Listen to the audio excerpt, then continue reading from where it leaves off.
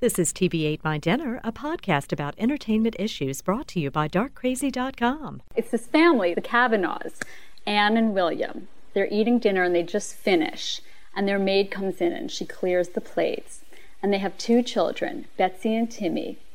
And Anne suggests that they all go into the drawing room, where Anne then braids Betsy's beautiful blonde hair.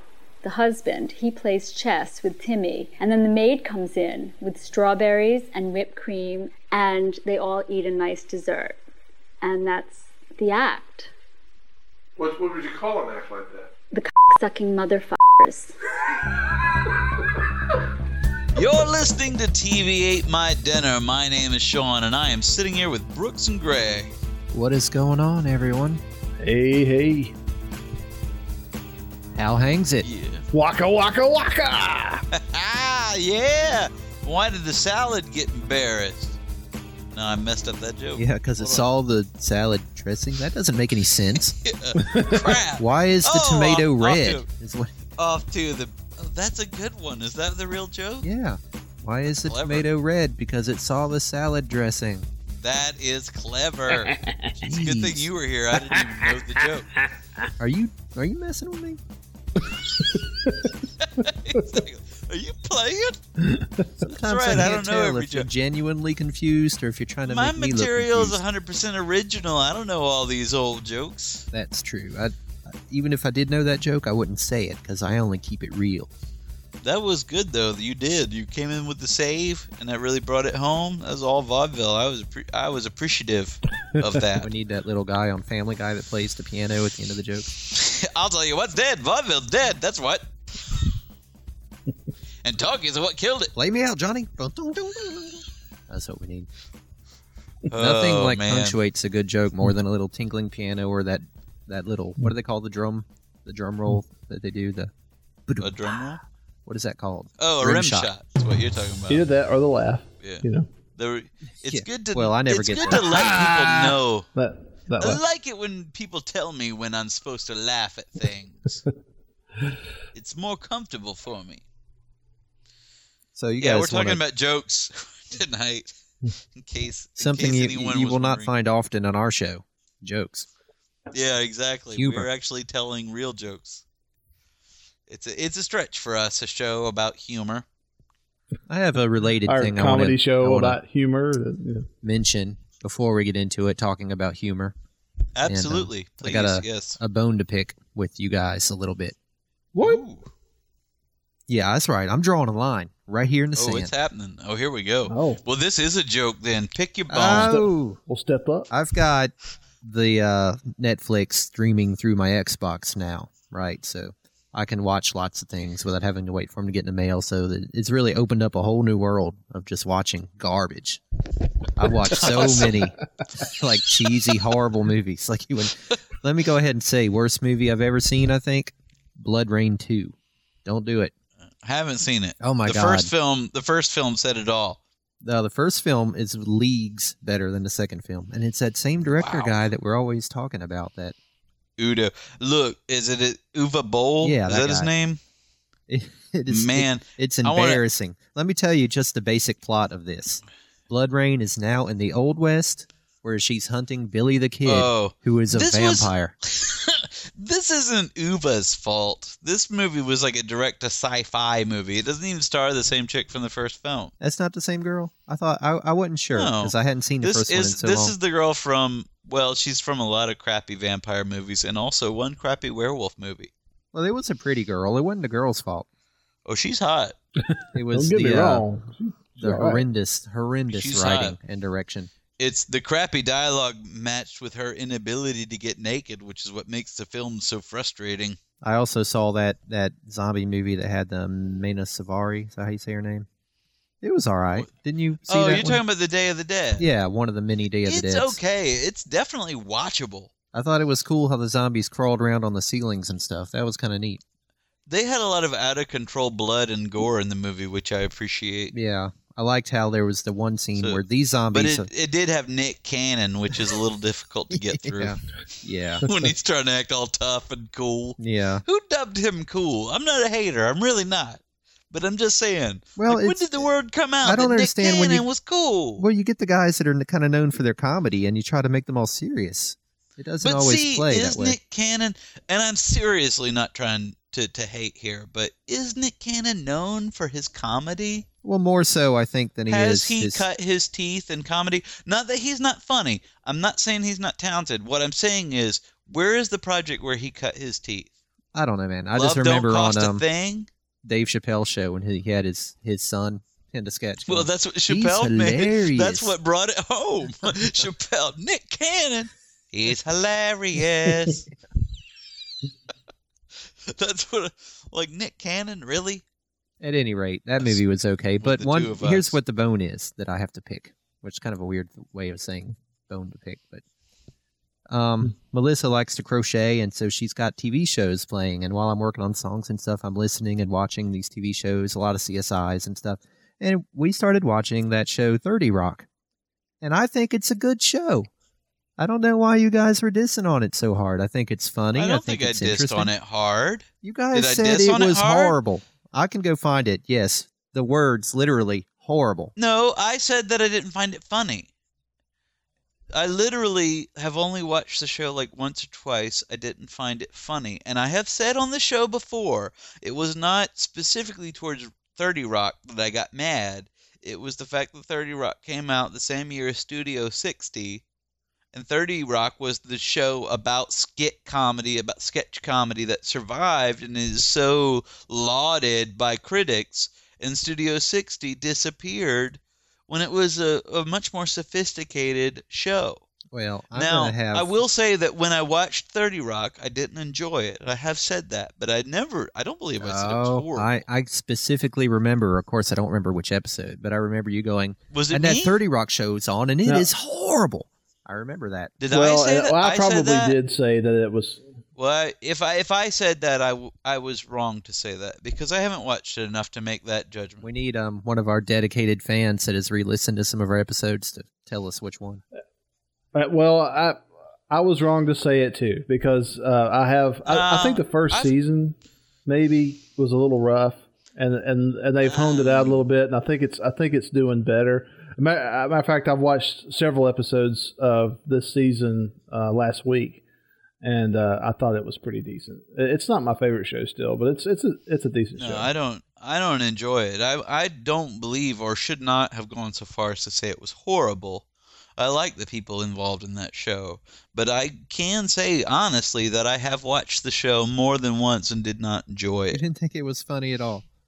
I like the I surreal didn't think it was funny at all. I like that. It seems like a waste of resources for all the funny people that are attached to it. Perhaps. I mean, you could always argue that those people are capable of better, but to me it's entertaining, and it's got lots of good one-liners. I didn't find it to be.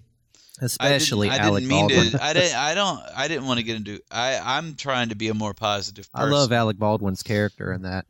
To me, he's really it's funny because of Alec Baldwin, and Tina Fey has her moments, but Alec Baldwin is the funny. But even Tracy Morgan. What's his name? Tracy Morgan. What you're am I about. thinking? I love Tracy Well, Morgan. I'm always the opposite. said he was funny. I've never liked him. Greg, you guys are the haters on Tracy Morgan. I've always said he was He's never really done much for me, but I think he's funny in this show. Like, this show, to me, has shown a side of him that I guess a talent that I didn't see in him before, so. Oh, I see. So, really, you're calling yourself out as I still don't particularly I'm just saying I never appreciated him Tracy before. Morgan's part in the show. No, I actually feel an episode coming, and I've discussed it with you guys, where we take an earnest second glance at things that we were critical of. Not necessarily to backpedal, but, just to make sure that we're giving them their due. Well, I think you should add 30 Rock to your list. I think you should watch a few more episodes. I will Netflix all 30 Rock if it makes you happy. But I don't think I'll change my mind, and then where will we be? Stop comparing it to Studio 60, first of all. Just because I know. I'm not anymore, but I'm just saying that year, it stuck in my craw that year because I knew when two shows about a successful sketch comedy show came out, two shows that were essentially lampooning Saturday Night Live came out, I knew only one of them could survive. Well, that is true. And the one that I kind of got the impression that might be one of the reasons why I was dogging because 30 I Rock thought as well. that Studio 60 was more relevant. And I'm not blaming 30 Rock for not being relevant. I never did. But I'm saying that for the funny people who were involved in that show, when I watched it, I didn't find it to be funny. And that's the only criterion that I used.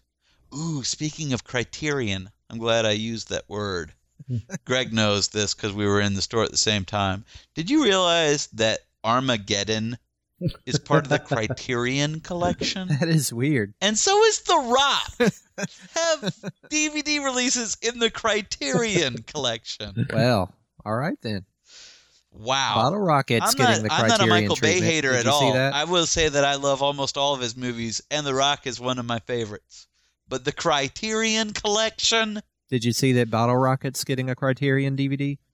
Yeah, and it looks like a Criterion, and it makes the grade. But Armageddon, Michael Bay movies don't belong in the Criterion collection. Hey, there's probably a lot of people that think Michael Bay is one of the greatest directors around. I'm not one of them, but look, Michael Bay has made a ton of films that I find deeply entertaining. That's no problem with me. I say that completely straight-faced. I love Armageddon. I love The Rock.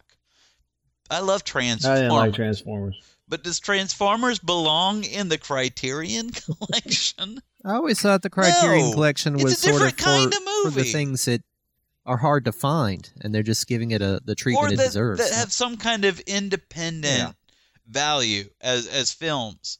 Michael Bay is an accomplished director for making mainstream, effects The Rock films. is not hard to find as a movie. The Rock, and is there really some kind of director's cut in the Criterion collection version of The Rock that we're missing? Well, I'm not, and I'm serious. I'm not saying anything against that as a movie. I love don't that get me movie. started I'm on just director's saying. cuts I thought anyway. Criterion was. That's the best version of the movie. I think these days, DVDs I think have ruined director's cuts, and we've talked about those. Oh, I was trying to say how I wasn't hating, and then wow. Well, I think it's awesome that The Rock has a Criterion collection DVD. I told Lynn that I was trying to be more positive, and she got all over me because she thought the world needs more cynics, and she didn't want us to lose that I could not agree less. I think the world has plenty of cynics. I have to say, I told her, and I'll tell you, that my desire to be more positive is in no way my desire to be less of a cynic. I don't think there's any kind of relationship there at all. I think cynics are positive. I think critics are positive because they find where they think you should be better, and they point it out. Not all critics do that. What's more positive than that? No, but the good ones do. So there is a distinction. Now, some people, but I'm saying some people are critical because they want to be mean. But I think the heart of a critic and the heart of a cynic is to point out where the world does not live up to its potential. I think that's positive. I think you should do that. What I think you should ask yourself when you're being critical is, are you trying to make something better, or are you just languishing and celebrating, what makes it bad? Because it's not hard to point out what's wrong with something, but it is hard to find what's good about it and sort of encourage that. And I think cynics can do that, and I think critics can do it. I just want to be more positive in that where I'm critical, I want to be sort of downplaying what I think didn't work in something while, bringing up what I think did. And then I think that is what makes a critic work. And I don't think that's not cynical, and I don't think that's losing the edge. I think that's exactly where cynicism should be directed. Because a cynic knows exactly how good the world can be. That's why he thinks it's so stupid. Yeah, well, that's all opinion too, though. There are lots of things that other people enjoy that I don't enjoy, and it's not my right to say this could be better because I feel that different things are good than what you think are good. Well, it's your right to say it could be better. What you don't have the right to do is say that something is definitively not good. Everything could be better, though. But I mean, as a matter of opinion, if you're offering criticism, all you're trying to do is say what, in your opinion, could make something better. And I don't think that's a negative thing. Well, what you should add is what could make something better in your opinion. That's what I'm saying. Well, no, you know where I disagree with you on this? Because I've had this direct argument with people. People are always like, well, that's just your opinion. It's like, of course it's my opinion. I'm the one that said it. You think I would have said something that wasn't my opinion? Now, I don't think we should live in a world where I have to say, in my opinion, No, because but what if I'm I just saying said is, it out loud to when you say whose else's better, opinion would it be? you have to specify, at least in your own mind, that what you think is better might be worse for someone else. Your improvements might be. You should assume when I say this could be better, you have to assume I mean in my opinion, because I don't have some objective line on what's good and bad. If I say, oh, you know, we make that better, then it's inherent that it is in my opinion, because unless you're admitting that somehow I am some kind of quantitative expert on good and bad, then of course what I'm stating is my opinion. You're not? But if we spend too much time qualifying what we say with "in my opinion" or I could be wrong, or even on the show we do that. Like we say, "Oh, I don't want to be a hater," because we're afraid that people will hear us and get mad because they think we're saying our opinion is the only one. I'm not saying my opinion is the only one. I'm just saying this is the one that I support and endorse because it's mine. If it were someone else's, how sad a person would I be that I'm advocating only someone else's point of view?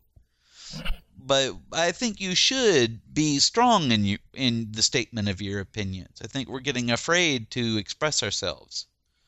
But I do agree, you know, all this stuff like seeing the Muppets and reading about Jim Henson has got me really wanting to be a positive person and a positive influence on people.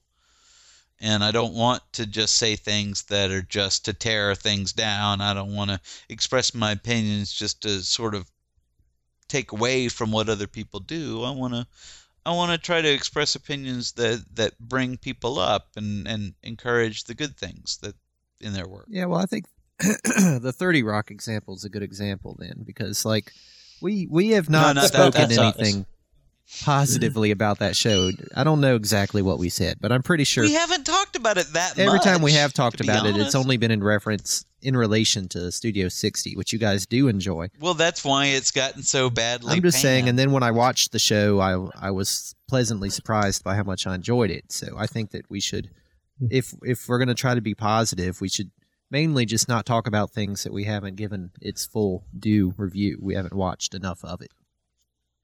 I'll allow the context in which I spoke about that show did relate to another show, but I did watch it. When I said I didn't like it, I didn't just decide that overnight. I did too. That's why I was saying I think the first season episodes were a little raw. I mean, but I think well, not raw, just rough. Which is true of almost any show, though. Well, I mean, you watch the first season of any sitcom, and it's going to be they haven't worked out all the characters yet, you know. Well, everybody loves that show, so if I'm wrong, well, I mean, I can tell now. All the rest of you are right. First season to now, fine. There's been pretty significant rewrites. I mean, some new character development and things like that. So, and they have improved the show. And I mean, it's a good show now. I mean, it's still not my favorite, but but yeah, maybe I did dog it pretty hard because I was so, behind Studio 60, and it was just such a smart show that and unlike Sean, they had two shows that year, based around a sketch comedy show, and the one that I thought was the better show didn't survive, and that, yeah, I'll allow. I mean, I don't believe. If I ever said 30 Rock is horrible, then I'm sorry. I never meant to say that. Because certainly a lot of people like it, and I wouldn't take away from it just because a lot of people like it. But I didn't. It didn't grab me, and I did try, and I like all the people involved with it. So I don't want to dwell on something that I don't have a good opinion of. But that basically is it. So I've been reading Born Standing Up, which is the Steve Martin Was he actually memoir. born standing up? That's amazing. Yeah, he was what? No wonder he's got gray hair. He was standing on his mother's uterus. He was one of those dudes that had gray hair when he looked like he was 19. he has had gray hair for a long time. It's kind of made him work. It's worked for him because now he's got to be And he doesn't pushing look 70, any older than he did but when he he doesn't was look in the 70 70s. at all. He just has white hair. Yeah. So it's been a good trade-off for him. Better than a lot of those politicians that But are obviously in their 70s, but they still have jet black hair, and it doesn't not work. Yeah, that's ridiculous. This book is a memoir that he wrote about his early days doing stand-up when he first started getting into comedy, and it's very fascinating, and I enjoyed it a great deal. Because you may not know this, but Steve Martin is one of my heroes. Well, it's a good hero to have. I heard him talking about that book on Fresh Air. It's pretty interesting. Talking about his... It's a great book. I could not recommend it more. It's very heartfelt, very cool. So tell us about it. Well, if you're a fan of Steve Martin especially, but I mean the fact that if you're a fan of stand-up and just comedy as a student of comedy, it's interesting because there was no real stand-up back when he got started. The idea that people were stand-up comedians for a living, it just didn't exist. So to hear him tell his stories about getting started doing that, and it all goes back to him wanting to be a magician in his early days and learning to play the banjo. And I don't know, it seems like there was sort of an era of just the straight performer, and you knew how to do all kinds of things. You were a musician or a comedian or a magician or whatever, just to get out on stage. It sort of reminds me of that whole vaudeville era, and we don't really have that anymore. That variety show where people would just get on a ticket and do whatever, little dramatic skits or little comedic skits or little musical skits and all that kind of stuff. The whole live performance. And that's what this book really, if you're interested in that sort of stuff, that's what this book really sort of invokes, is that spirit, that frontiersman. I think the only thing that we have now that mirrors that in a sad way is the internet. That's the only frontier that's left for us that is untapped when you're trying to find new markets and new media, is getting on the internet like people do. Okay, so essentially before he came along, stand-up comedians pretty much just got up and told jokes. They didn't really have a narrative. Is that kind of what you're saying?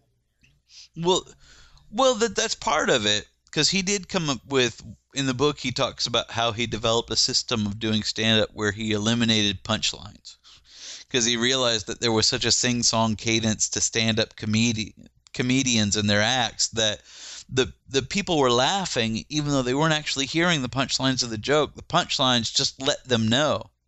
Because he was saying he was listening to these performances where people were laughing even though the punchline was inaudible. Like they'd already stepped on the punchline. But they knew it was the punchline, so they knew to laugh. And he sort of developed his act to try to figure out a way to do a comedy act where you had to laugh wherever you thought it was funny, because there were no actual punchlines, so it didn't tell you when you could laugh. And that way he reasoned that wherever people laughed must be where it's actually funny, because they're left to their own devices to decide.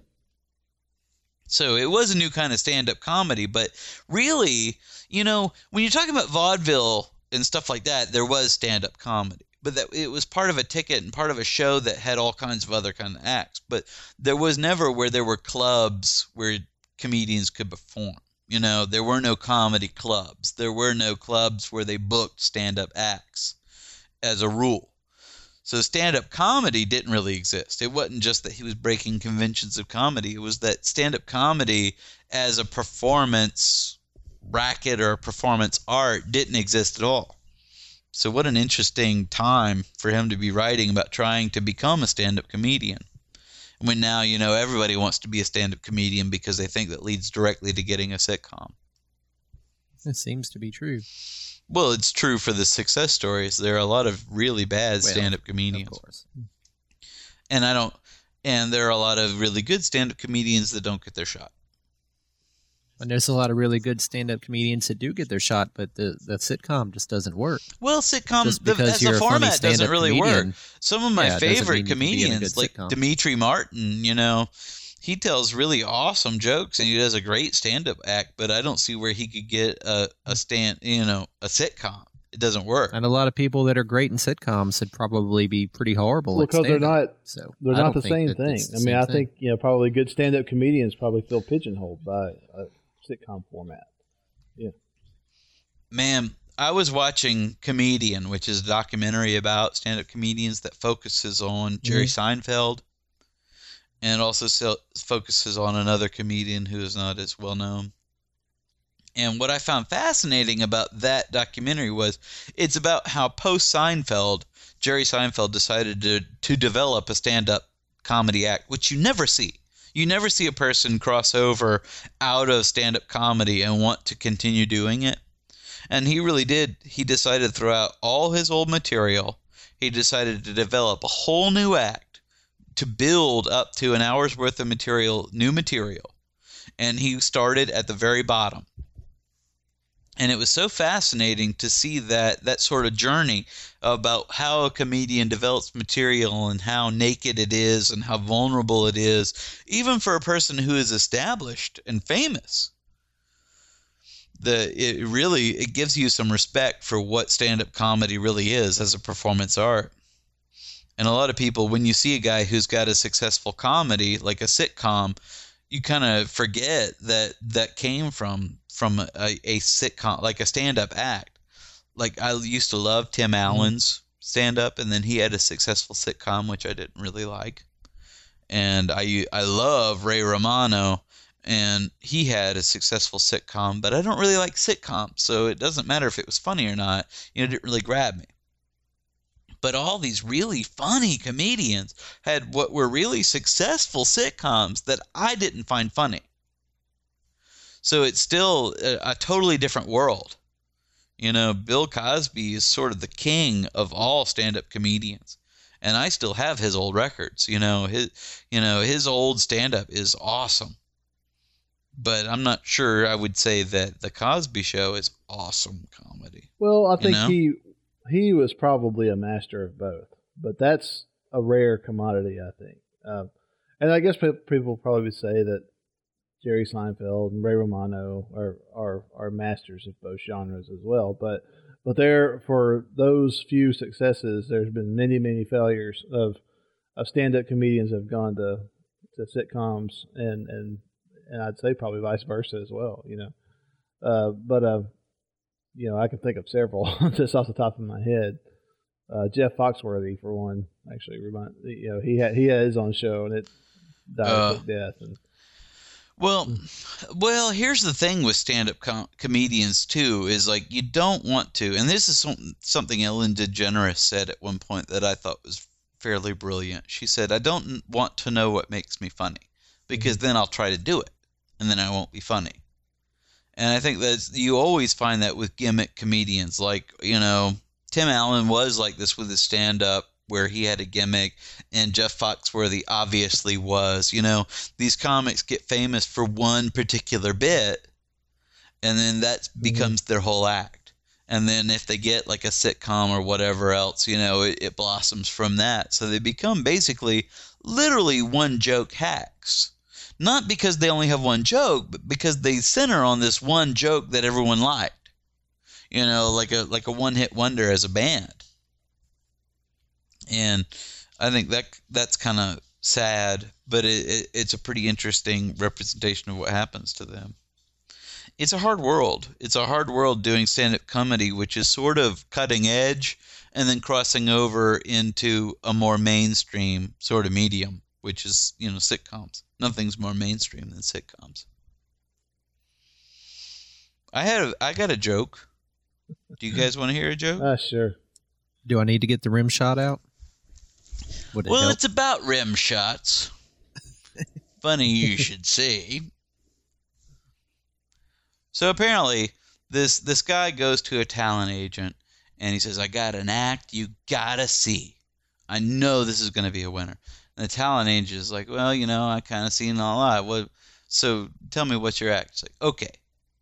So I go out on the stage. My wife comes out on the stage.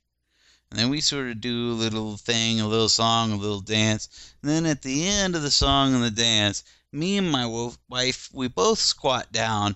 We both take a dump on the stage. Okay? Then, wait, I'm not done yet. After me and my wife take a dump on the stage, our kids come out.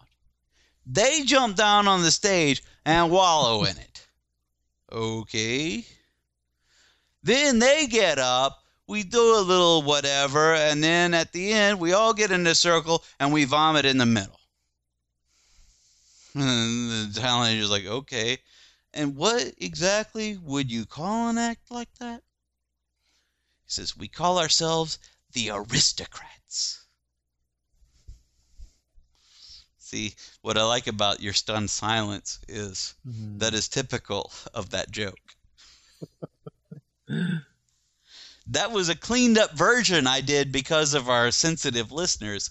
There's a movie called The Aristocrats that you can rent right now that I watched that is fascinating. That joke in the annals of joke telling is one of the most notorious and infamous of all jokes. And it is one of the ones that comedians like to tell the most, because the middle part of that joke, you get to be as gross as you want. What I told was the clean version, to be honest. Usually the joke has incest and sex and all kinds of other nastiness. And it can go much longer.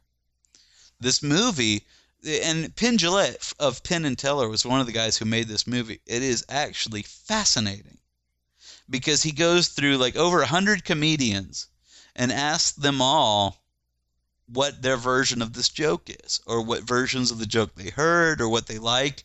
And, you know, they all go into it. And it's sort of like this oral tradition of comedians to tell that joke.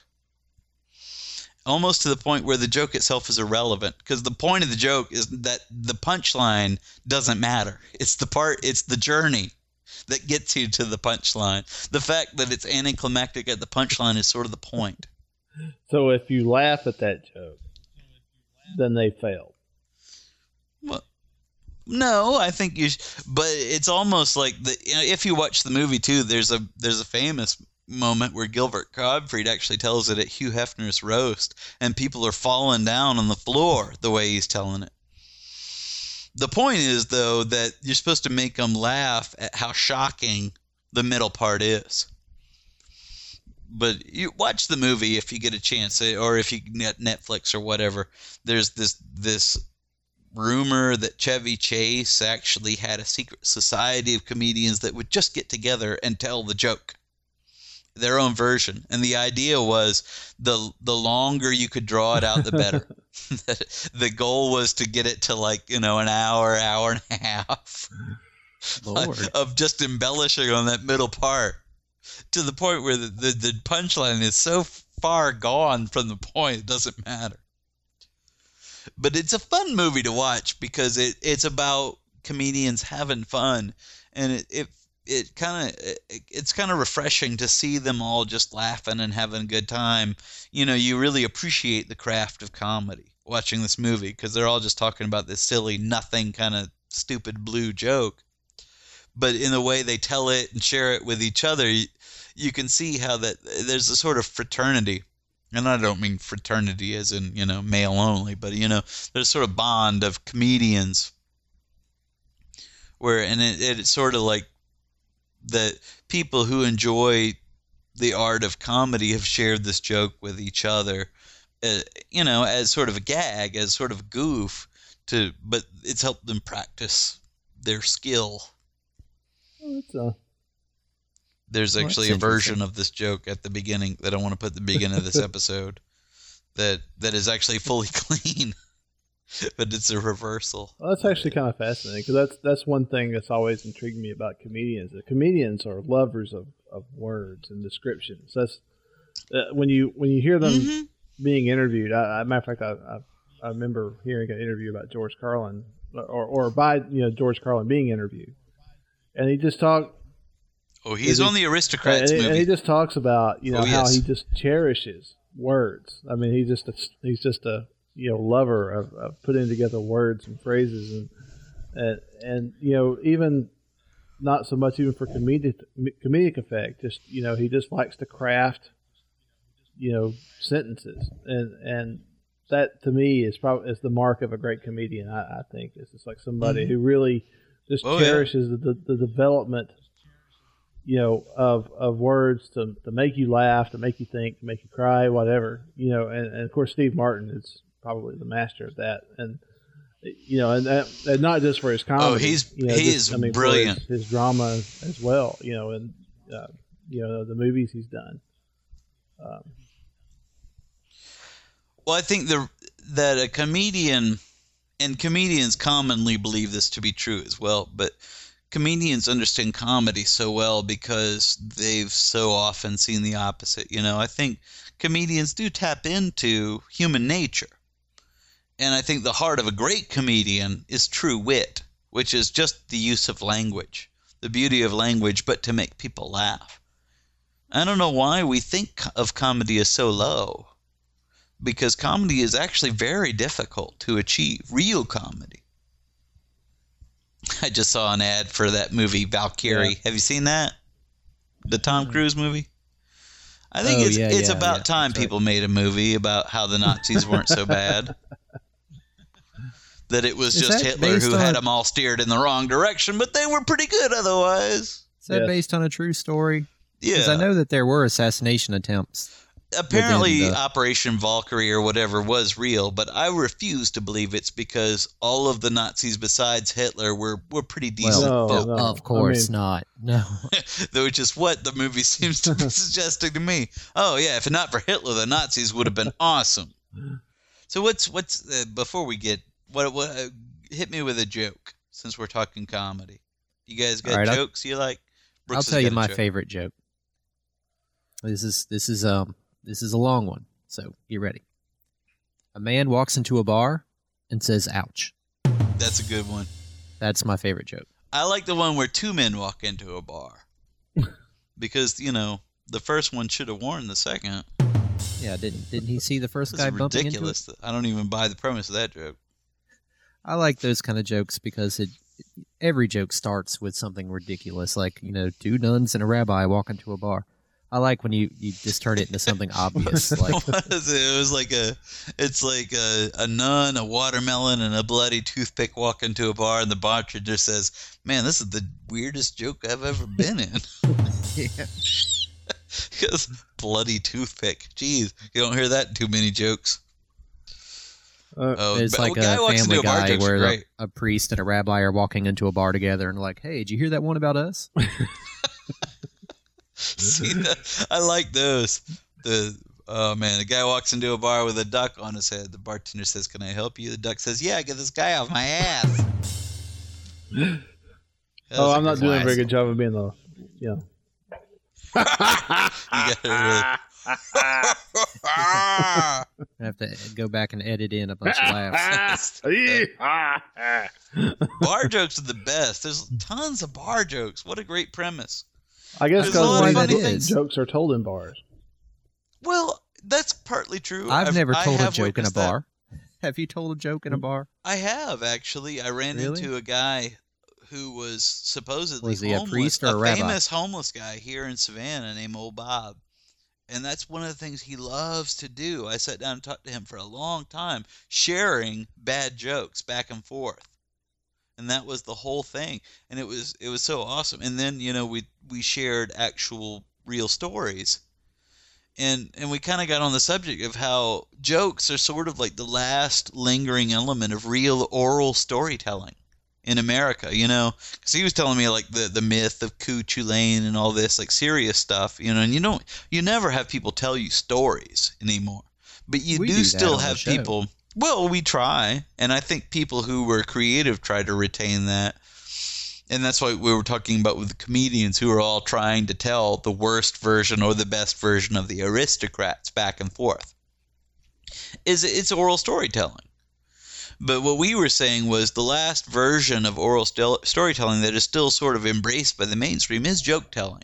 People do still tell jokes. It's jokes and anecdotes. Like no one carries any other kind of stories like through that tradition. So it has to be either a joke or something that you can say happened to you. And we found that fascinating.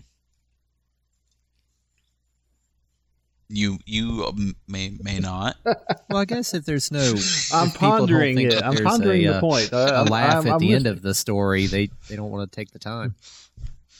I guess that's why people work their stories into jokes nowadays. Well, a joke is the only kind of story that people tell in public that is still accepted. Like if you started telling people a story in public, they would think that's kind of weird unless it was your story. A joke is the only kind of third-person narrative you can still tell. Even then, I think, I've noticed that, like, when I get off and tell a personal story, like in a party or something like that, I can tell people zoning out.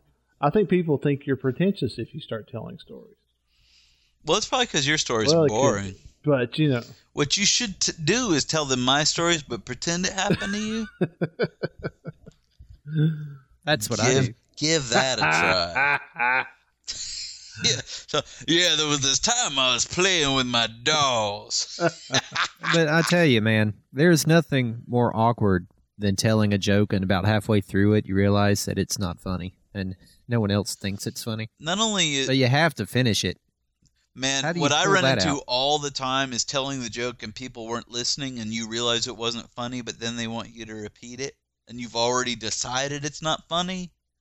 I'm like, man, don't make me say it again, because not only will the timing be off, but I already realize it doesn't work. Because I really do try out material on people at work because it's fun. And you're telling jokes and whatever, and it's real difficult because people will interrupt you in the middle of a punchline because they don't know you're in a punchline because they think you're just doing work. Like, look, you're ruining the bit. Just hold up. This is going to be funny. And you wonder why they won't give you more authority. Exactly. They're like, well, maybe if you spent less time trying to cultivate a comedy act at work, Sean, what is that about? Look, if I see something funny, I'm going to run with it. Because at the end of the day, who cares what kind of interface you develop? Nobody. But everybody laughs. Right? Ooh, soul plane zone. Laughter is good for your health. Not on this show, but, normally. I'm just doing that to you on purpose now. It works. To be funny. It's a good, straight man works. Man, I've learned something through my studies, and it's this. The Smothers Brothers were very funny. Steve Martin used to write for the Smothers Brothers, and they were apparently very, politically incorrect for their day. They were apparently very controversial. And watching them, they were on the Aristocrats thing too, but if you watch some old Smothers Brothers, they have a really good straight man, funny man dynamic. You don't see comedy duos very much anymore. Everyone's trying to be cool. Nobody wants to be the straight man, but those comedy duos were really funny. Can you think of any? Of comedy duos? Except Penn and Teller? Modern. You mean modern ones? Yeah. No. I can't think of any. It's sad, but it's true. Yeah, really. I mean, of course, back in the old days, you had like Martin and Lewis. Maybe if you, Martin Lewis, Abbott and Costello, the Smothers Brothers I just mentioned. There were a lot of great comedy duos, but you don't see any now. That's what you need to bring back. You need to get a partner.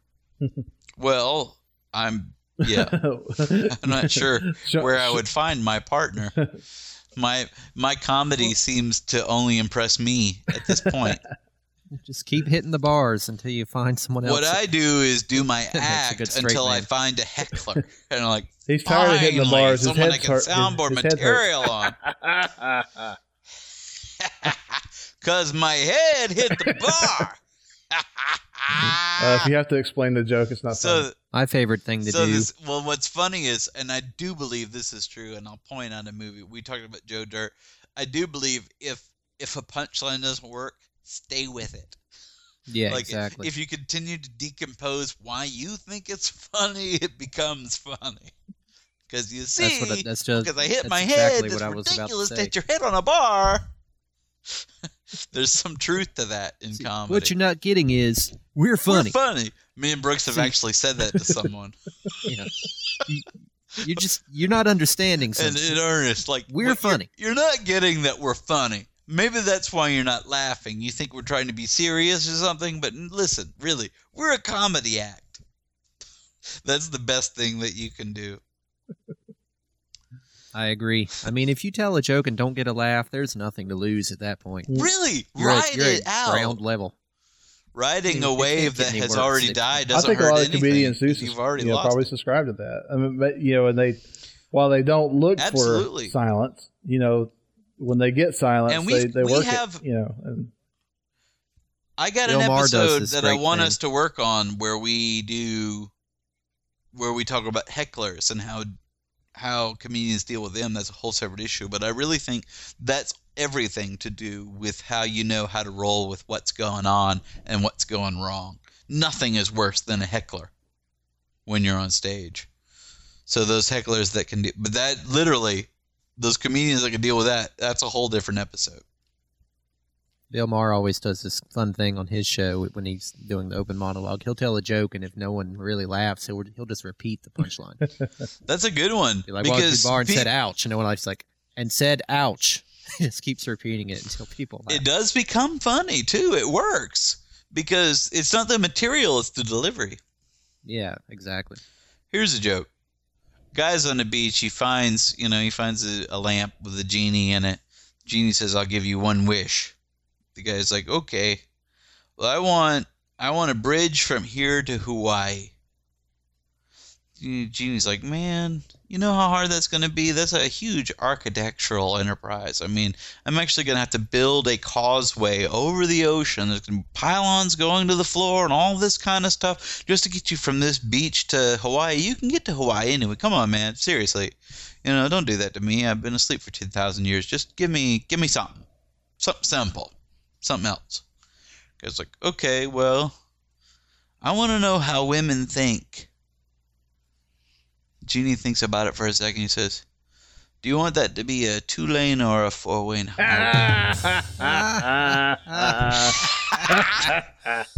Because it's hard to tell what women it's think. easier.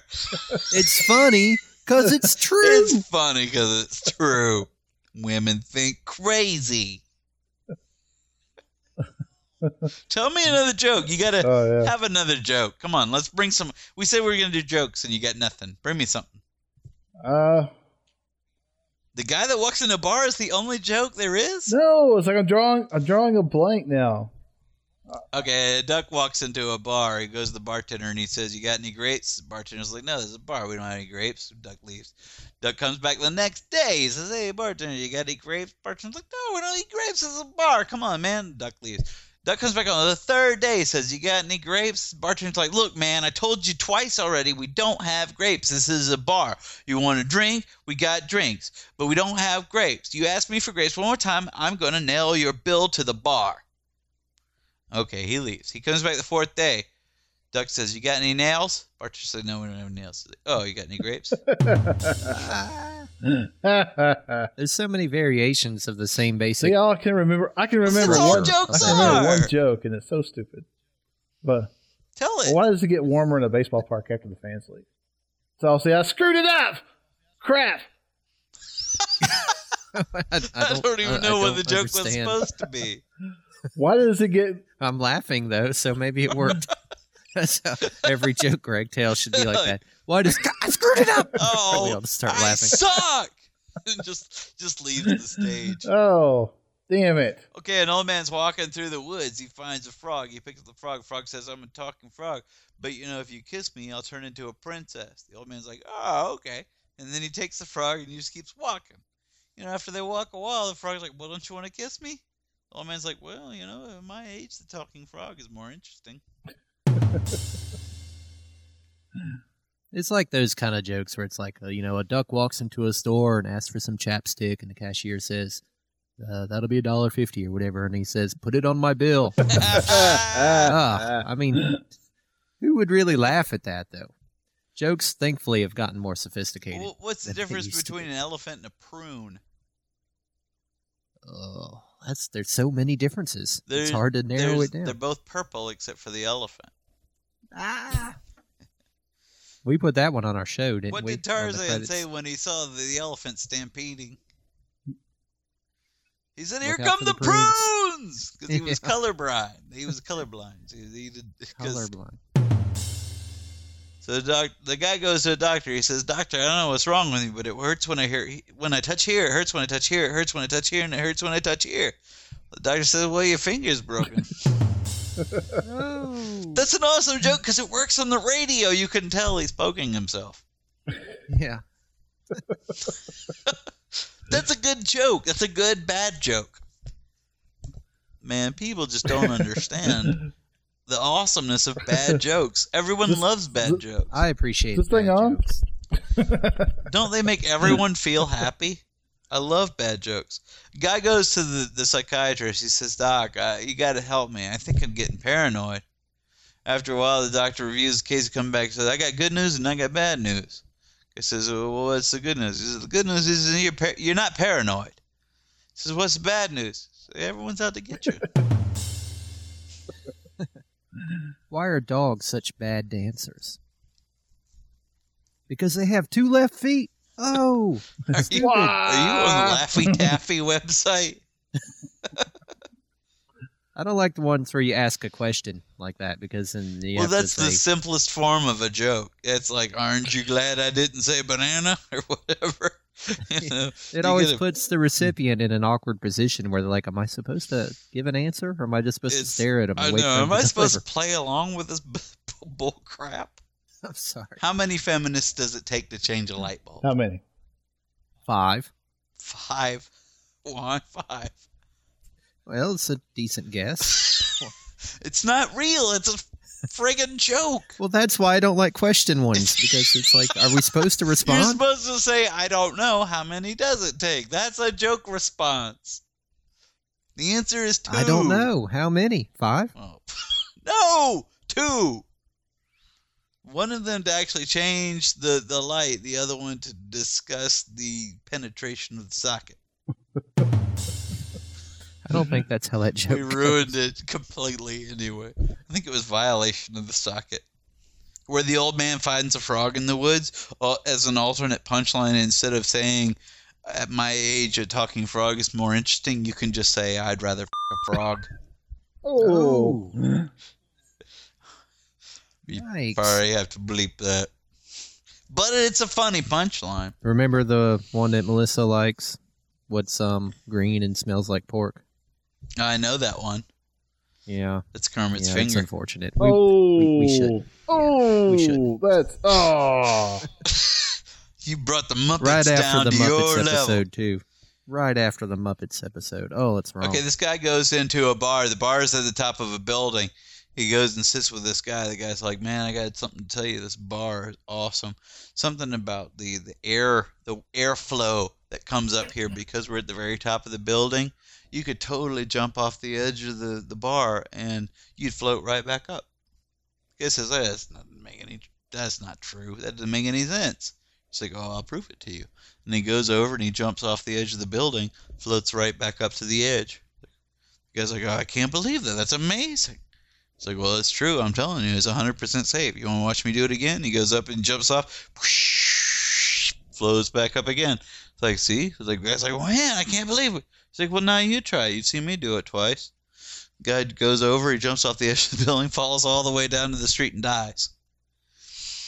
People are watching this from the bar. The bartender comes over and goes, "Yeah, Superman's normally an alright guy, but he's an asshole when he's drunk." This is interesting. What makes that funny is the girl that told us that joke originally said, "Have you heard my Superman joke?" It's like, it ruins the joke. That's what I love. Joke telling is such a beautiful art. Have you heard my Superman joke?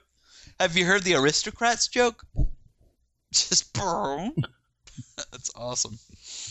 Okay, this is on Wikipedia. There's an entry for world's funniest joke. Have you seen this? No. I remember hearing about this. There's a guy at the University of Hertfordshire, whatever, who did a study trying to determine what the world's funniest joke is, and he had over 10,000 jokes that people submitted, and I guess they did some kind of research where they voted or whatever. It's real complicated what he did. But the winning joke, which has been attributed to Spike Milligan and it's submitted by some other guy in Manchester. Wait, am I going to die if I haven't read this? this joke yet. I don't know. I don't think this is like it's that probably, Twilight Zone. Probably not even funny. But this is the joke that won. With this big buildup, we should do like some kind of horns fanfare building into it. World's funniest joke. Two hunters are out in the woods when one of them collapses. He doesn't seem to be breathing and his eyes are glazed. The other guy whips out his phone and calls emergency services. He gasps, "My friend is dead. What can I do?" The operator says, "Calm down. I can help. First, let's make sure he's dead." There is a silence, then a shot is heard. Back on the phone, the guy says, "Okay, now what?" That's the whole joke. That's the world's funniest joke.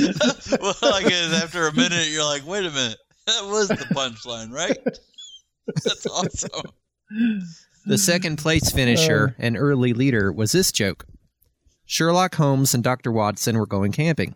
They pitched their tent under the stars and went to sleep. Sometime in the middle of the night, Holmes woke Watson up and said, "Watson, look up at the stars and tell me, what do you see?"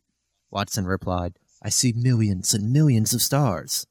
Holmes said, "And what do you deduce from that?" Watson replied, "Well, if there are millions of stars, even if a few of those have planets, it's quite likely that there are some planets like Earth out there. And if there are a few planets like Earth out there, they might also have life." And Holmes said, "Watson, you idiot, it means that someone stole our tent." Man, this isn't. Man, Wikipedia is not making good showing for the joke teller. Oh, this is for. Well, that first one was pretty good with the shot where you hear the shot and then go, "Now what?" That's pretty funny. Okay, this is the top joke for Australia. All right, Lynn, you chime in on this one. I can't do it in an Australian accent. Please so forgive don't, me. yeah. I'll just use mine. A woman rushed to see her doctor, looking very much worried and all strung out. She rattles off, "Doctor, take a look at me. When I woke up this morning, I looked at myself in a mirror and saw my hair all wiry and frazzled up. My skin was all wrinkled and pasty. My eyes were bloodshot and bugging out, and I had this corpse-like look on my face. What is wrong with me, doctor?" The doctor looks her over for a couple of minutes and calmly says, "Well, I can tell you that there ain't nothing wrong with your eyesight." Maybe the delivery is. Can you imagine like a doctor telling you that? Though? Shut up. Man, I gotta tell you, I'll give you an update on this because I just went on Amazon and bought Groucho Marx's memoir. I'm reading the one that was the top joke in the UK. This is the best one of the group. We flatline through everything. Then I start telling a story. He starts laughing. You found the one joke that's funny. Well, like all right, off camera. what's the joke? I'm sorry. Please. This is the top joke in the UK. A woman gets on a bus with her baby. The bus driver says, "That is the ugliest baby I've ever seen. Ugh!" The woman goes to the rear of the bus and sits down, fuming. She says to the man next to her, "That driver just insulted me." The man says, "You go right up there and tell him off. Go ahead. I'll hold your monkey for you." That is funny. That's good. I'll hold your I don't know how they monkey. figured these are the funniest jokes in the world, though. Man, these are not the funniest No, they're jokes not. in But the that's world. pretty good, I'd say. I'm That remembering a one was lot of blonde jokes now. I do have a lot of blonde jokes.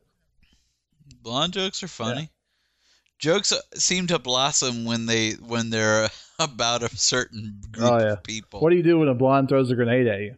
You pull the pin and throw it back. Oh, because they're dumb. People with blonde-colored hair are dumb.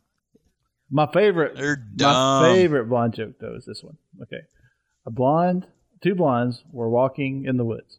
Okay, and they come upon some tracks. Well, one blonde said they thought it was deer tracks, and the other one said that she thought that they were bear tracks. Well, they were both arguing when the train hit them. Oh, What is the joke? Now, there's a joke where, like, the smartest man in the world and the most religious man in the world and the most adventurous man in the world are all in a plane, and the plane's starting to crash, but there's only 2 parachutes. And so the first man, I don't even remember what man I just said were on the the plane. smartest, the most religious, and the most adventurous. All right. So the most religious I man. admire your gusto. Yeah, it turns out there's only 2 parachutes on the plane for whatever reason. Smartest man in the world says, "You know, gentlemen, I gotta survive because I'm the smartest man in the world. So good luck figuring out who gets the other chute." And he jumps out of the plane. So the most religious man in the world turns to the most adventurous. He's like, "Well, you know, I've lived a full life, and then I'm right with God, and I don't mind. You know, whatever happens, happens. You take the last parachute, and you survive." And the adventurous man says, "Well, don't you worry. There's parachutes for both of us because the smartest man just jumped out with my backpack." I'm sure there's a better delivery for that joke. I barely remember it. But as I recall, it was kind of funny. This is going to be a fine example in our shows.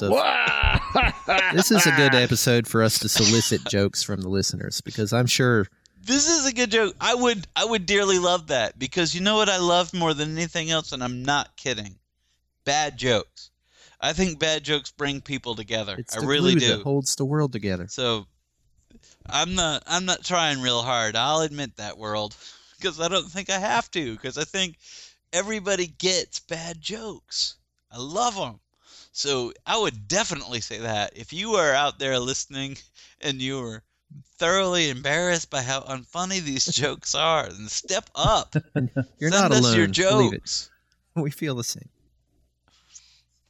Hey, jokes are hard. You know, anybody can be funny in conversation, but jokes are a difficult process to deliver. It takes love practice. jokes. It does. And you know, I haven't told a joke in so long, I can't even remember how to do it. I think we need to try harder, because I really do believe with old Bob back at the rail that there's something to jokes that's important as an oral storytelling vessel. We need to keep hold of that, because we don't share stories like we used to. Jokes are one of the few ways that we do. The other way is gossip, and I don't like gossip. But I like the idea of sharing a mythology with people. Jokes do that. You know, bad jokes too. But, you know, it's fun when you can, like, develop your wit, and I encourage that as well, and try to make people laugh. But I think we should still hold on to jokes, because it's still a form of storytelling. And I encourage that. I do too. I just wish I could remember them. I can never remember them when I need them. Well, I'll tell you what. You know what we should do as a feature? We should do a joke every episode. We could totally do that. TV ate my dinner. Buy some That Laffy way, Taffy. it'll give me, because I remember jokes that I can't remember right now. Yeah, I wrote down a brief list, and we already went through them. And I know these aren't all my favorite jokes. These are just the ones that I remembered. But you gotta help us out here, world. You gotta know jokes. This is something we could do every episode, and it'd be a great deal of fun. And if you send us a good one, we'll use it as our joke of the episode, and we'll give you credit and everything. And I don't like dirty jokes as much because they're too easy. But I don't mind bad jokes. It doesn't. It's a family show. It can be show. stupid. That's not a problem. In fact, the stupid jokes have more charm. So definitely write us in. We're all give about us some- stupid here at TV ate my dinner. Yeah, that stupid humor definitely is not outside our reach. We're not pretending to be sophisticates. At tv8mydinner.com. Feedback at is where you send tv8mydinner.com is where you can send us your jokes. That's true. And that's something to look forward to. We're going to do that, I've decided. A joke of the week. It'd be better than movies from the vault. That's easy. Remembering movies is hard. All week long. Remembering jokes is easy. Not for me. I would have thought so, but I can't think of any right now. When you put now someone that on the pressure's spot, there, like, tell a joke. Yeah, it's like it's hard to do. Tell a joke. Everybody thinks they're funny until they get on a stage with a microphone and a spotlight. I know. If people are waiting for a joke and they want to laugh, that's tough. Get out there. Step up, world. Help us out. Everybody's got jokes. And they're all funny. You know, even dumb jokes are funny because then you laugh because you shared something dumb. I've never heard where, unless a joke was mean-spirited towards people or certain types of people, I never heard where jokes didn't make people happier. So as long as your joke is lighthearted and not mean-spirited, send it in. I will enjoy it. People love jokes. All right, then. I guess that's all we have to offer. I'm glad we had this talk. Yeah. That's one of my favorite things to end a conversation Our friend with. Errol used to do that, and I do still use this to this day, where if the conversation dies, he would just say, I'm glad we had this talk, and then hang up or whatever. It is a really great conversation ender, and I do actually still use it, and it still gets a laugh, so kudos to him. I will talk with you guys next week. All right, then. I'm glad Until we had then. this talk.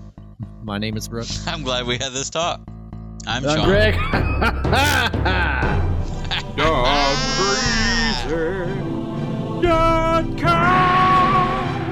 Good evening, ladies and germs. All right.